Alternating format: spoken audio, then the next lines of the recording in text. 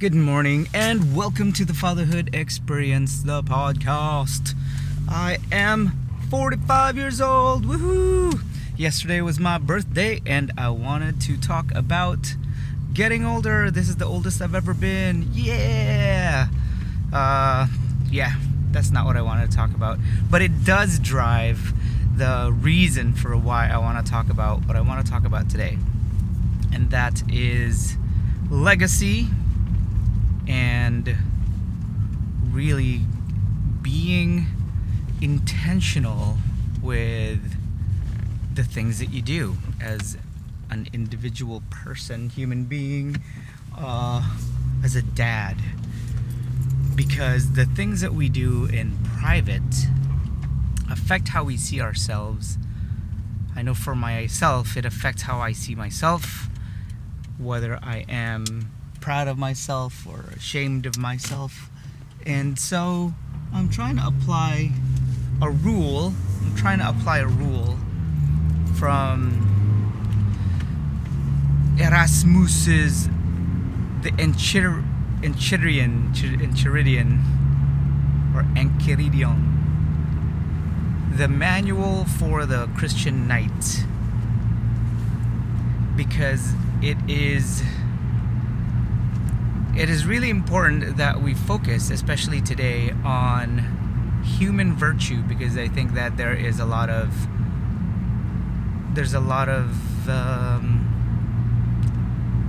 forgetfulness regarding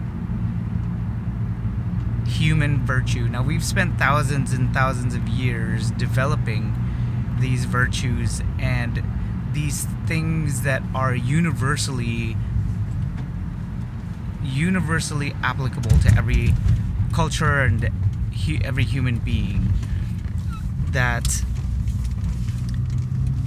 it would be a waste to just throw them away because we want to create our own brand, or we want to create our own brand new policy or brand new program for human development. And we can trace the source of human virtue from ancient civilization, from the ancient Greeks, ancient Romans, all the way on up to modern day Christianity and all the other religions. They basically point to the same types of virtues, though the traditions are different. It's all about trying to make ourselves a better human being so that when we die, we are in the best possible position to leave this world, and we leave the best legacy possible on this world. And so the way that I choose to try to live that out is through the Catholic faith and through the 22 rules. In this season of my life specifically, I wanted to try to apply the 22 rules of the manual of the Christian knight into my everyday life. Of course, the first rule is try to be a better person every day. Always try to improve yourself, so continually improve in virtue. That's the first rule, and it makes a whole lot of sense. I don't care if you were raised by wolves, you're always trying to be better than you were yesterday. That's a great rule. And I think that's something that I have always tried to do anyways, is to just level up, even in relationships. If I got into a relationship, long-term relationship, I would usually take a year minimum break before I got into another relationship, and then I would level up, and I would just try to be more discerning about myself and about the other person. And it's the same with the projects that I take on, etc., etc. And I think another rule that counterbalances that, because when we try to focus on just the bigger, the better, the faster, and the more efficient, when we focus on those things and we hyper-focus on achievement, we tend to lose track of the virtue. And so the second rule that I want to focus on from the Enchiridion is, in all things make Christ your goal. Now as a dad, that's really important because of the word submission. And now submission has a really, really bad connotation to it. We have really did a job on the language, the English language, and the words that we use. We have attached good and bad to them, positive and negative, and we've lost the actual meaning of a lot of the words that we use every day, because instead of looking at the core meaning of words and what they really mean and using them properly and being articulate English speakers, we have created brands for words, and we've lost completely what the meanings of words are, and we are no longer articulate. If you can't be articulate, then you can't express yourself intelligently, because you have lost the language that you hold common with everyone else using the exact same language. It's kind of like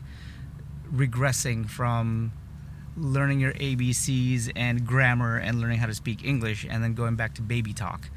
And different babies talk differently, and they all have different language for different things. So being articulate is essential to that, and using words properly are essential to that as well. And so the word submission, if we break it down, especially in light of being submissive to Christ, and being submissive to our spouses, and being submissive to our parents, and being submissive to our bosses at work. If we break down the word submission, sub means to put yourself under or to make yourself a subject of. The word sub comes from the same root as subject and submission. And you look at the word mission, is that person has a mission. Now we've looked at the word's mission as something tyrannical. Actually, not really. Mission still is kind of objective. It's still kind of neutral, but the word submission has become tyrannical, just like the word authority has become tyrannical, just because of how our pop culture has been portraying authority figures, and just the word submission has been connotated to slavery and abuse. But the word submission means to put yourself under somebody else's mission. And if that person's mission was for your benefit and for your well-being, then there's completely nothing wrong with putting yourself under that person's mission. And childhood is the perfect benefit of this.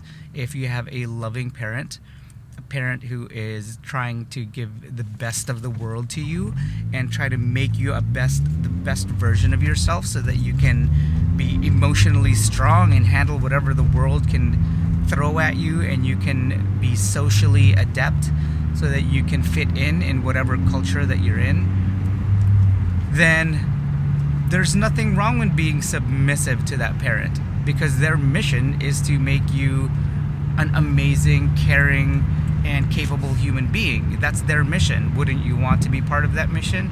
Yeah, let me help you in that mission.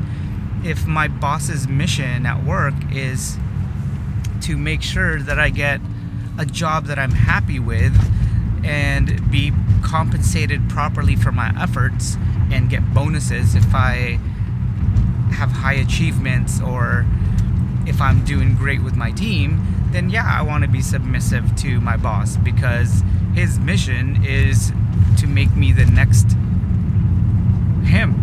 Is to make me a replacement boss and potentially be promoted into his or her role. So the word submission is really dependent on what the mission of that person is. Now, if we make Christ the center of our goal and every goal that we have, then we are putting ourselves in submission to Christ, to Jesus Christ of the Christian faith. And his mission is, and always will be to get us to heaven. God's glory is man fully alive. His mission is that I live my life to the full.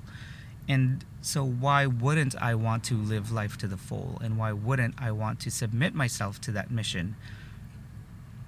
So as a father and as a dad, the only way I'm gonna know that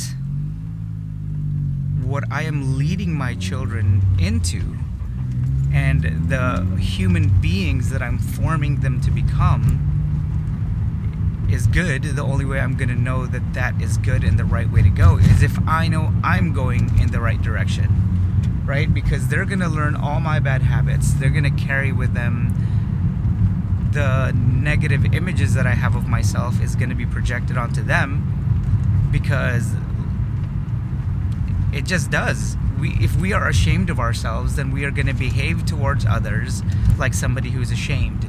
If we are happy and at peace with ourselves, then we are going to behave towards people as somebody who is at peace with him or herself and the universe. So in all my goals, whether private or public, I'm going to want to try to be a good Christian, Catholic, father, husband, individual, and whatever it is that you value, right? Because when it all comes down to it, your values are determined by what you do every day. All the little things that you do with great love, and all the things that you do apathetically is what's going to define what you really value. Do you really value a healthy lifestyle, or do you value a frugal lifestyle? Those are two, they don't have to be polar opposites, but if I'm sitting there and there's a healthy sandwich in front of me and there is a bag of Doritos that is cheaper, it's like the bag of Doritos is $1.25 and the healthy sandwich is $5, am I going to choose the frugal choice or am I going to choose the healthy choice? Because what drives that decision, what I ultimately do, is going to project out into the world what I really value. So if I value healthy eating, then I'm going to throw the $5 at that healthy burger so that I can eat healthily. I'm not going to keep those $4 or $3.75 in my pocket, because my value of money is going to overshadow my value of health. So there you go. I can't just say that I'm a Christian and that I follow Jesus Christ. I have to actually base the outcomes of my decisions on what I value. So what I value isn't just by what I say and what I read. Ultimately, what I value is going to show in what I do. We read and we say things to help us do those things that we want to do. We read things that inspire us, and that feeling of inspiration should create an internal environment for us to want to do good and to want to be better versions of ourselves. We read inspirational books, we read the Bible, we read the Quran, we read the writings of Buddha, Confucius, and Erasmus, and Socrates and Plato, so that we can be intellectually inspired to do things that help us live out the things that we read. So we are creating an image in our heads of what we want to do, we visualize, and then we do it. That's the reason we read and listen to the things that we do. That's why we follow the people that we do. That's how we select who we are submissive to. So there you go. That is a lot of stuff. That is a lot of stuff, but these are some of the things that are driving the rest of my life from my birthday, my 45th birthday, are these thoughts of really trying to get to a point that when I am on my deathbed, I will not be afraid of death, because I know that I have done everything I possibly could to be a good human being, to be the best human being possible. I'm not going to sit there after the coach pulls me out and tells me to sit on the bench. I'm not going to sit there and whine because I know I left everything on the floor. And that is my fatherhood experience.